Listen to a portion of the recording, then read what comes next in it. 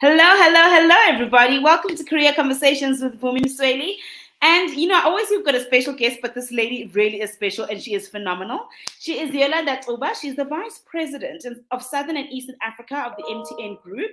She's the former CEO of Vodafone Ghana. She literally was one of the youngest CEOs in the Johannesburg Stock Exchange history at the age of 29. The World Economic Forum has named her one of the young global leaders. She's been named by the Choiseul 100 Africa of Institute, by Institut Choiseul France. And she's also the founder of one of my favorite organizations, the Mentorship Boardroom. So ladies and gentlemen, Yolanda Cuba. Hello, everybody. And hello, Vumi. And thanks for having me. Thanks for joining us, Yolanda. So, Yolanda, I want everyone to get to know you, the woman behind all the accolades. So we're going to go into rapid fire intro questions, okay? Okay. So I know you've just come back from one of these, so I'm going to be interested to see which you choose. Beach or bush? Beach. Okay. She's literally back from holiday, so that's perfect.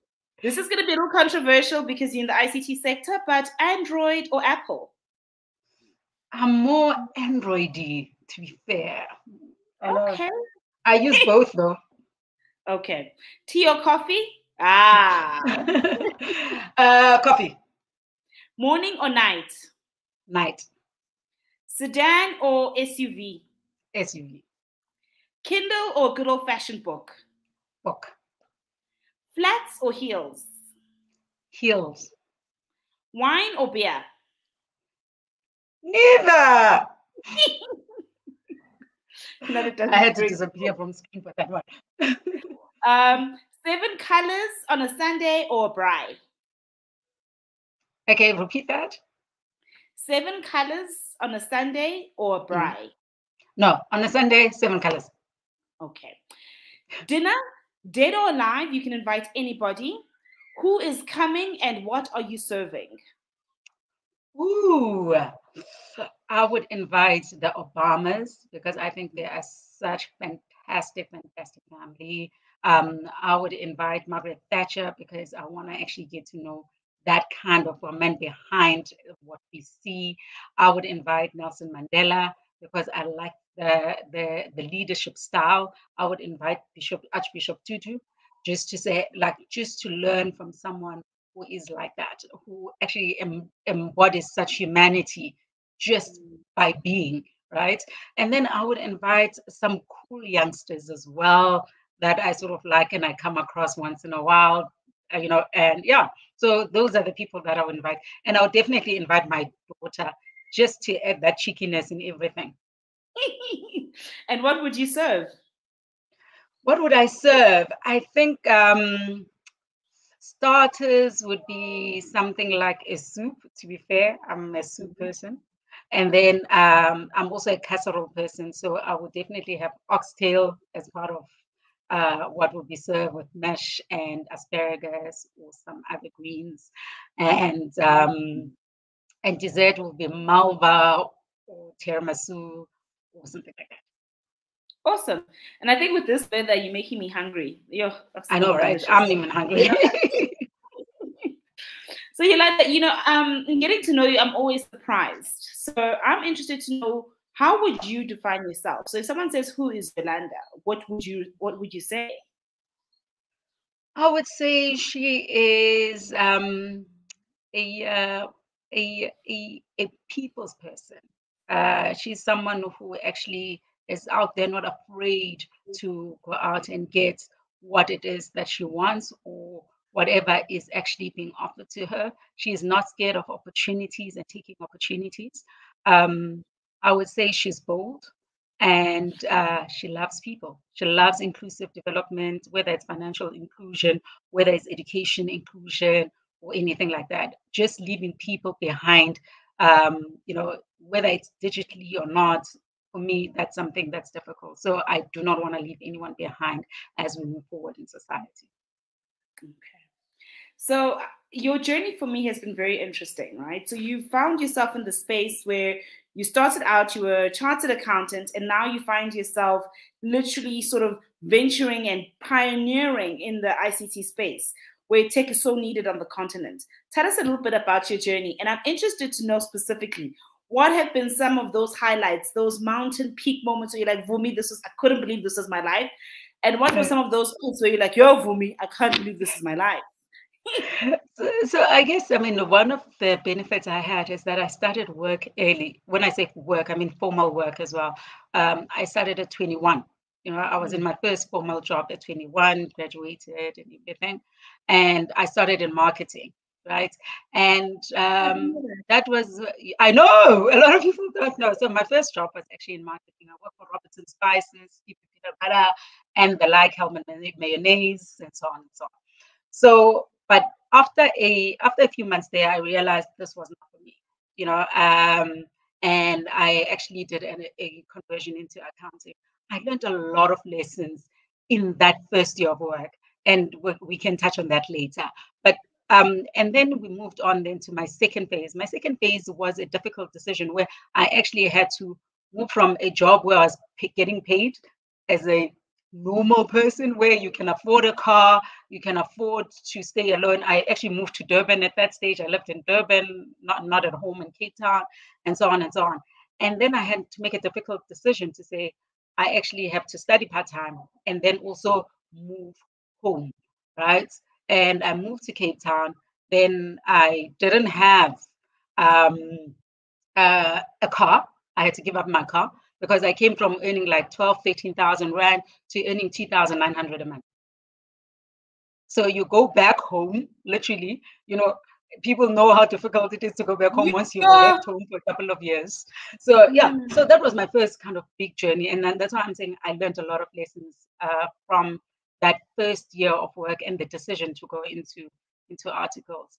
And after 3 years of articles, I then moved on to Mbela Panda, where I actually entered that in corporate finance, and literally less than a year later, I was then actually part of a long-term succession planning process, and they appointed me as a deputy CEO.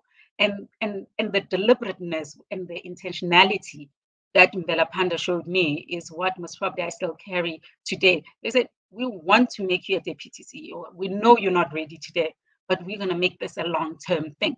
But our intention doesn't change, right? So you're not put into some funny kind of position, no, study this one in the back end, and then we'll make you a deputy CEO. And basically that helped them fast track my career. And then I moved to, after 10 years almost at Mbela Panda, I then moved to SAB for 3 years. Again, that had a very specific reason why I joined SAB. When I joined SAB, I said, I actually want to pivot my career into what I call long-term sustainable corporate career. And I actually then went to SAB, and I remember having a discussion with the CEO of SAB at the time. And I said, no, I want to build repeatable models of success. And I see SAB as one of those companies. By the way, what most people don't know is that I actually went and I spoke to Putuma at exactly the same time at MTN, right? But he was just about to leave. So he said, let's wait until the new CEO comes and then have a discussion. But by that time, I had actually moved on with SAB. So yeah, so for me, that's something that that has helped me in my career. And then I moved on to Vodacom and then to MTN. Basically, I mean, just sort of moved around. I guess what was clear from day one in my career is that although I started in internal in audit, right, in external audit in my career as I was doing article clerk, I was an article clerk. I was very clear that this is not necessarily where my passion lies. The qualification is important; it opens many doors, but I would need to find my own niche within the space, and hence I chose corporate finance, and then after moving from corporate finance and then moving into general management.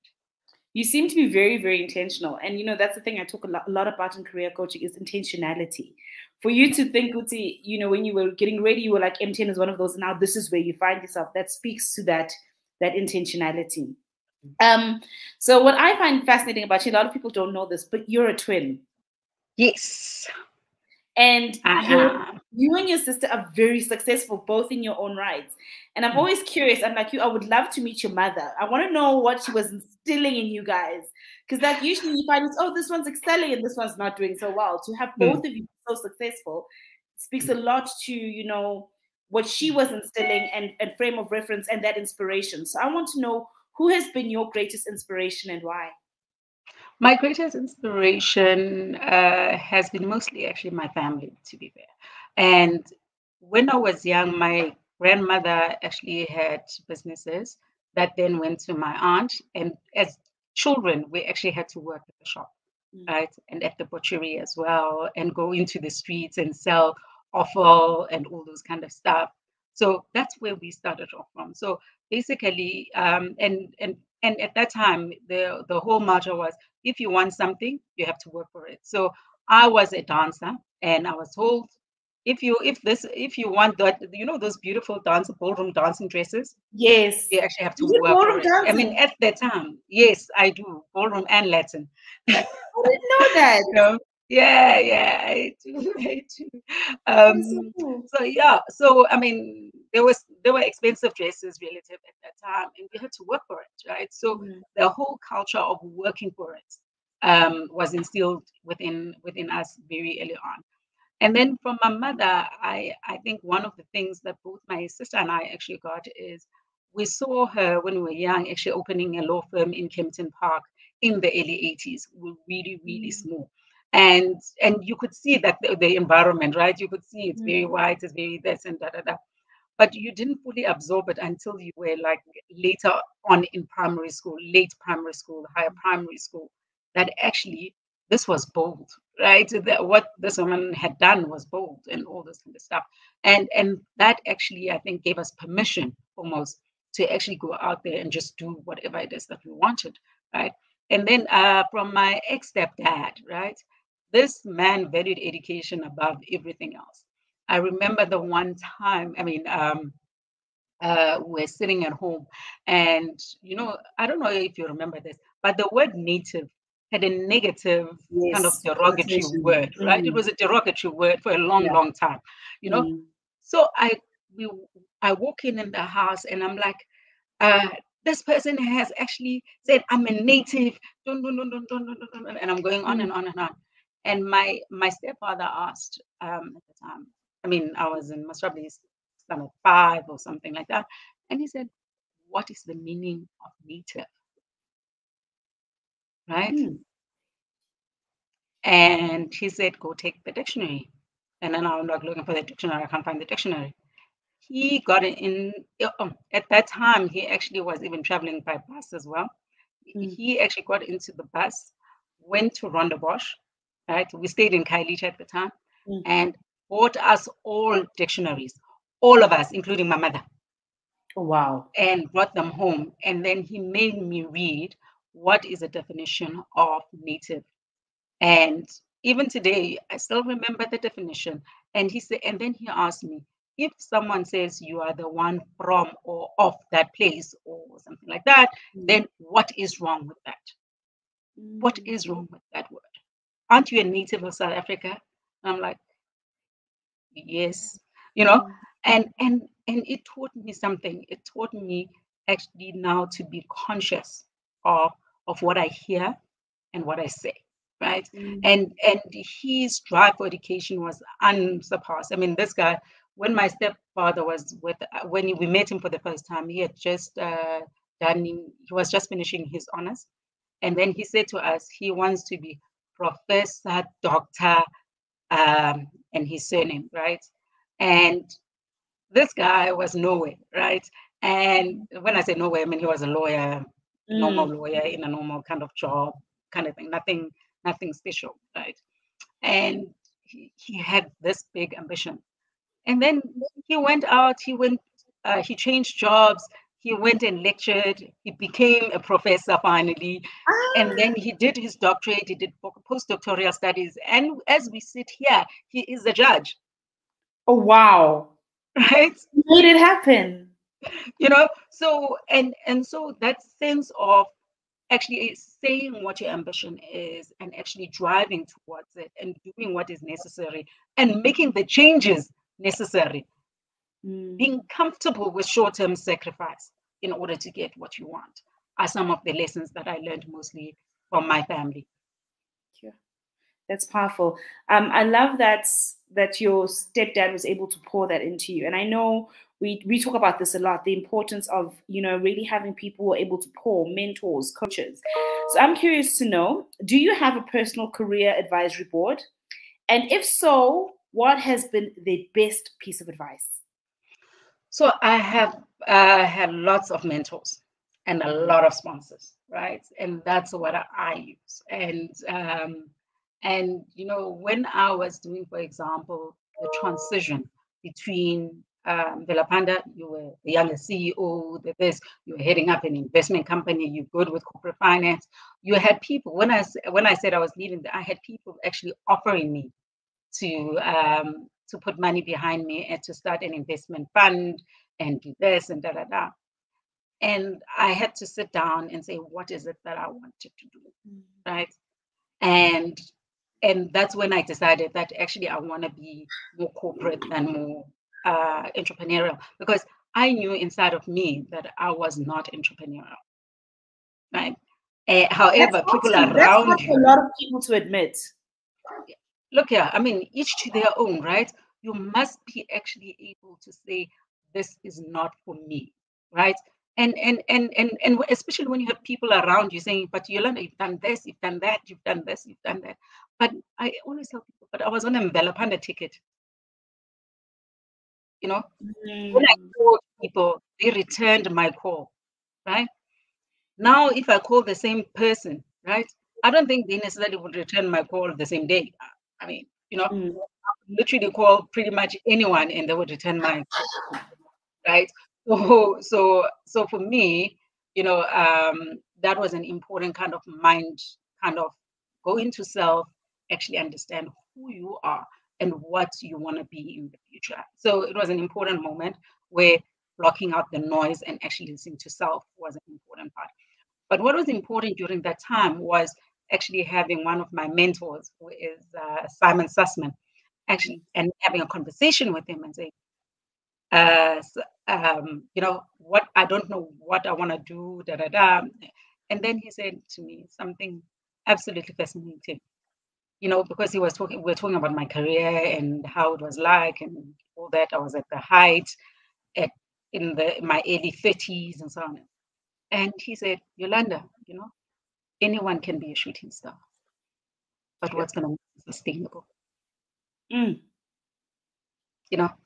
Anyone can have once-off success. Anyone, one time, one every day. Yeah, one hits wonder. And he said, what's going to make you sustainable? And it was at that time when I went into myself and reflected then, what's going to make me long-term sustainable, right? And basically, as I went through that process, one of the things that I actually then came out of me was that actually I need repeatable models of success. And one of the things I remember saying to him, I said, as I reflect on my past, right, I worked with a lot of people who came from different industries to actually within Velapanda. And then I also had ex-political prisoners and so on, amazing leaders, having said that, but they were not operationally, or they didn't grow up in a corporate sense where you have kind of structured ways of thinking and so on, right? So, and at some point I said to Simon, I don't know if I did it or I winged it, right? And I remember in the conversation afterwards, actually reflecting on our conversation, saying to myself, it doesn't matter what it is. What matters is how do I educate myself and educate my intuition to make the right decision. All of them were the right decisions at the end of the day. But you have to say, okay, what process did I follow in order to make that decision? So how did you go about that? That's a very interesting phrase you're using, because you're saying, how do I educate myself from a mental perspective, and then also how to educate my intuition. which is, you know, almost that gut feeling, that stuff that isn't as tangible, that a lot of us can then accredit our success to. So yeah. So I mean, one of the things then that I said is I needed to learn repeatable models of success, right? And that's how I was going to educate my intuition. What is the process by which you actually make these decisions? What are the frameworks in the back of your head that you go through? And being quite deliberate about it. You know, things mustn't always happen to you. You mustn't just be acting on stuff, you know. For me, it's important to actually say, I am responding to this, because responding to something actually has a lot of deliberateness and thought actually behind it. So that's really what I wanted to do. And as a leader, you know, I was already a CEO, remember. And at the time, I said, you know, you never make any big decisions with perfect information. Yeah? There's no decision you make like a big decisions, perfect information, no such thing, right? And so you actually had to find this thing inside of you that says it feels right in my gut. Yeah. But in order to get there, you actually had to have gone through a process of learning, right? And I remember when as I said, when I spoke to Tuma and I phoned, by the way, I called these people. I didn't know them from about soap except from the newspapers. Really? And I said to him, I want to see you. This is where I am. Da da da. He made time for me. Norman made time for me. And strange enough, at SAB, they're saying, actually, Yolanda, we were looking for you already, right? That's how the universe works, right? And then I said, you know, I want to go on a learning journey for the next 2 to 3 years. That was my pitch. I want to go on a learning journey. You guys, these two companies that I've specifically identified, right, had grown from being at the south tip of Africa to actually being globally relevant and significant, right? SAB to the number 2 brewer in the world after AB InBev, and MTN was one in the top 10 MNOs in the world, right? And so when you think about that scale and that scale of success, right, you actually are saying, how did these guys actually do it over and over and over and over and over again? So there's a system in the madness, right? It might look like there's no system. There's always a system that actually allows for that kind of replicability to actually happen. And I then ended up at SAB, which I'm eternally grateful for. Some of the ways of thinking that I have today actually emanate from SAB, right? SAB, before it was fashionable to be data-driven in terms of decision-making, they were data-driven organization, right? They were right up there. There were no decisions that were made without data actually backing it up, right? And number two, I had a CEO. The first one was Norman, who actually was, he was a challenger CEO, right?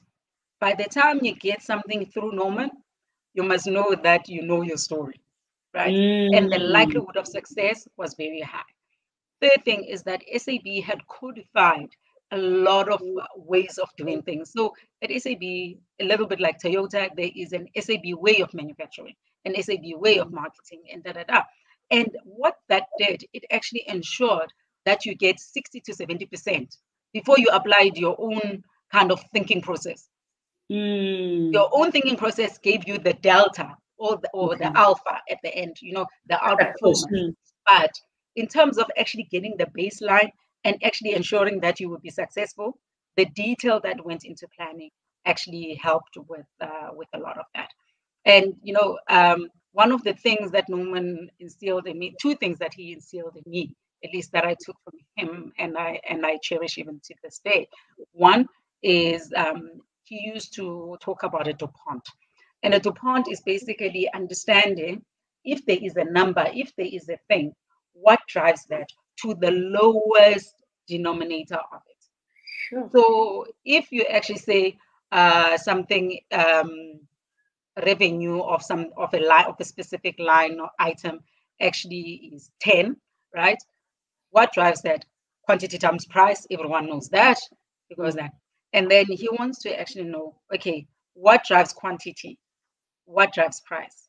And then you go all the way down until Granular you reach, for detail. example, percentage of disposable income per per capita and the percentage of that. That's what actually at the ultimately actually decides that. But it's very far away from price, right? And then quantity, what determines that, right? And how do you actually go to the lowest denominator around that? And then, by the way, it's not just quantity, right? People always say it's quantity times price. Actually, no, it's also availability. If it's not there, the pricing is zero, the revenue is zero, right? So what drives availability? It's the trucks, is the this, is the this, is the this, and so on. So he made me start thinking about even my income statement, how I read an income statement today. You know, although I was always a CA, right? You know, I understand the numbers, but I never before that actually consciously thought about what is the story behind the numbers, right? What decisions, because what he instilled in me is that everything you see in an income statement, balance sheet, any set of accounts, right, is a decision. That's all it is. It's a decision. So if your gross profit, for example, or gross profit margin is very low, it's 10%, right? Let's say, what are the wrong decisions you made? You decided to source from a different currency from the one you're selling from. You decided to be in the middle of a, let's say, of Sandton instead of being downtown Johannesburg. You've decided, these are all decisions. And So the all you're ramifications doing of is being going shown on up above the line, it's gone, right? So yeah, so those are the kind of things. So Norman, I learned a lot of that from him. And the second thing is the veracity of your decision. With Norman, he never told you this, but if you actually saw how he operated, you would understand this. Norman never accepted you when you said any kind of recommendation. When you say, when you go to him and say, "This is my recommendation," you present and you say, "This is my recommendation," right? He will ask you, "What other options did you consider?" Right? So he's And challenging the this is thinking and important. why are you making this decision? Why are you getting to this decision? Because a lot of times we are channeled into the decision that we want without actually thinking broadly. Why are we making this decision, and why other alternatives are not relevant? And when you do that, right, it's a little bit like scenario planning. People who scenario plan tend to be able to deal better with any adversity then that comes within the situation because they've considered different permutations.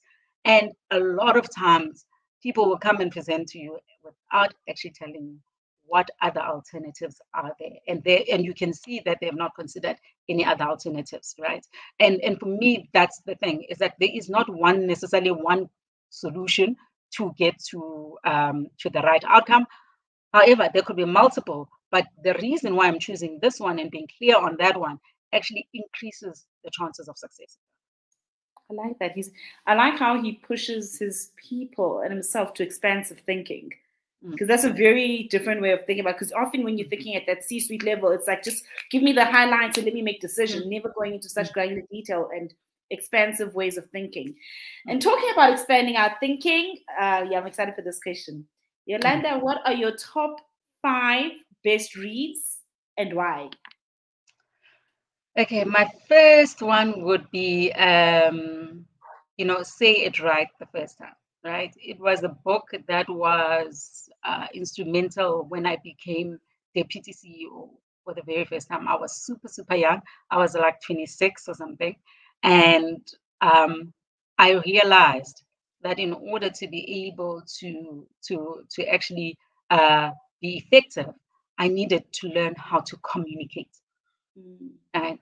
And that book helped me to learn how to communicate. It's a small book. I don't know if it's here, but it normally is around me somewhere because I do dish it out quite liberally, you know. The second book I would say is Convince Them in I think it's 90 seconds. Also, never too far for me. 90 seconds. Okay, I can find that one. Strange enough, it's right here. You know. Convince them in 90 seconds. Okay, by Yeah. Nicholas Yeah. Wooten. Okay. Yeah. And it's really around influence and basically understanding who you are when you walk into a room. And one of the examples it makes, for example, they say, walk into a room, right, feeling like a hippo, and walk into the office feeling like a hippo that day, right? How does it feel like, right? And then the next day it says, walk into the room, into your office, feeling like a kangaroo. Oh, Can you see? I Can you mean, feel you're it? allowed. Can It's you just a feel the different difference? energy. Can you feel the difference? It's so Okay. different. Because one, you like, it's heavy, I'm taking up space, you know, lethargic. The other's like Yes. high energy, No. bouncing. And that is in that book. It's in the Convince Them. And it's a practical book around understanding your own presence, understanding how you can actually influence people verbally and non-verbally, and so on. The third book that I would say is a book called Mobile MBA. Mobile MBA was a sort of offbeat. So when I fly, I normally just buy a book and I'll read it. And it was one of those. And one of the things that I learned from that book, and I happened to read it at the same time as I was at SAB, I think it was. And one of the chapters there actually talks about this notion that I was talking about around actually understanding that your income statement is an outcome of your decisions. And I loved that because it was then core to who I became as a leader, right? Understanding numbers, understanding the meaning, asking the right questions, and so on. So for me, that was that's another book, great book. I'm trying to think of non-kind of political books that I would say. Atomic Habits and the 1% Rule. Read those together, you know, and I would say that's one of the great reads. It just is great to see and understand that you know, habits are more important than goals, right? And I never actually really internalized that before, right? Goals are finite, habits are not, right? And basically it helps redefine how you think about success. So if I want to lose weight like I want to do now after the holidays, you know, you have no idea what I was eating. and I think I'm and just post-COVID, yeah. so I said, you would normally say, I want to lose 5 kilograms, for example. That's a goal, right? I want to get to X number of kilograms, right? And what Atomic Habits actually did for me was to say, actually, why don't you redefine that as I want a healthy lifestyle? Because then when you want a healthy lifestyle, right? Now it's a system of life, of being in a healthy lifestyle that you want, rather than just a once-off that once I reach that 5, then I'm done. And then what happens? You gain it again. Yeah, you do.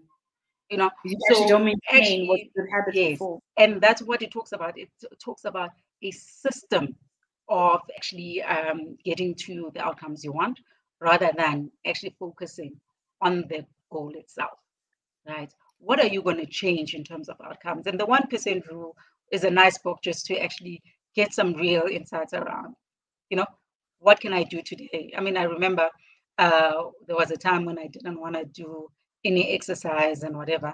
And I just promised myself, I'll just do 2 minutes. Right? And you wait until your body actually internalizes, because 2 minutes is nothing. Right? Yeah. If I tell you, read a book for 2 minutes, even if I tell my kid, read a book for 2 minutes, they don't mind. 2 minutes is short. You know, so it's non-committal, right? It's very much like you can do it anytime and so on. So it's easy to do. And how do you get these kind of easy to do moments in the things that you find hard and things that you procrastinate on? Remember, we procrastinate on things that we are not sure about, or things that we cannot do. Right? Things that we do, we generally don't procrastinate. No, you can do it now. Yeah.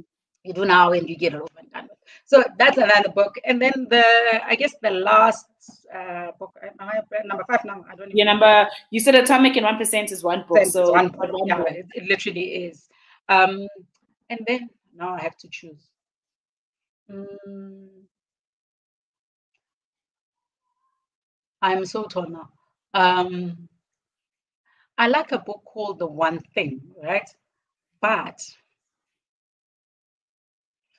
you only have to read the foreword and the first chapter, and then you've read the whole book. Okay.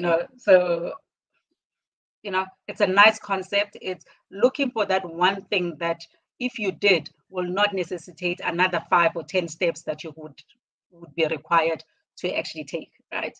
So practical example, let's say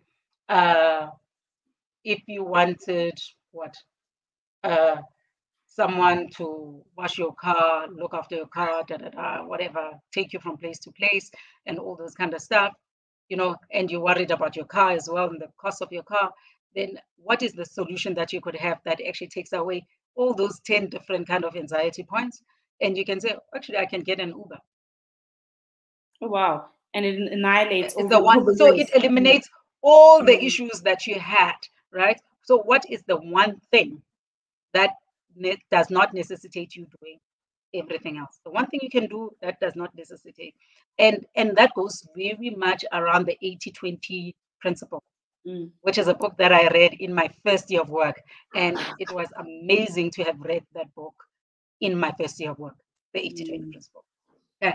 And then the last one was The Gift. That's where I was torn, because The Gift is really a beautiful book around adversity and actually not allowing adversity to actually dictate who you are. Yeah. Yolanda, I've thoroughly enjoyed our conversation. So as we close, I'm going to ask you to complete the sentence. I am a master at interior decorating. Wow. Okay. I see you. We see you. What I know for sure is that I am loved by my children and my family. My life's work is? My life's work is inspiring others and definitely making sure that the world is better than what I found it. Knowing what I know now, Knowing what I know now, I would be an architect. Really? Okay, that's so surprising. Okay. Wow, that's taking me back. Okay. Last and not least, I am a unique, blessed, and Africa-loving child of the soil. And my vision in life is to really make Africa shine bright. You're well on your way in doing that. You're doing that already. Thank you so much, Yolanda. I appreciate you making the time. Only a pleasure, and thanks for having me. Thank you. So I hope you enjoyed the conversation with Yolanda Cuba as much as I did. And make sure to tune in to our very next Career Conversations with Vumi Msweli. Stay safe, everybody.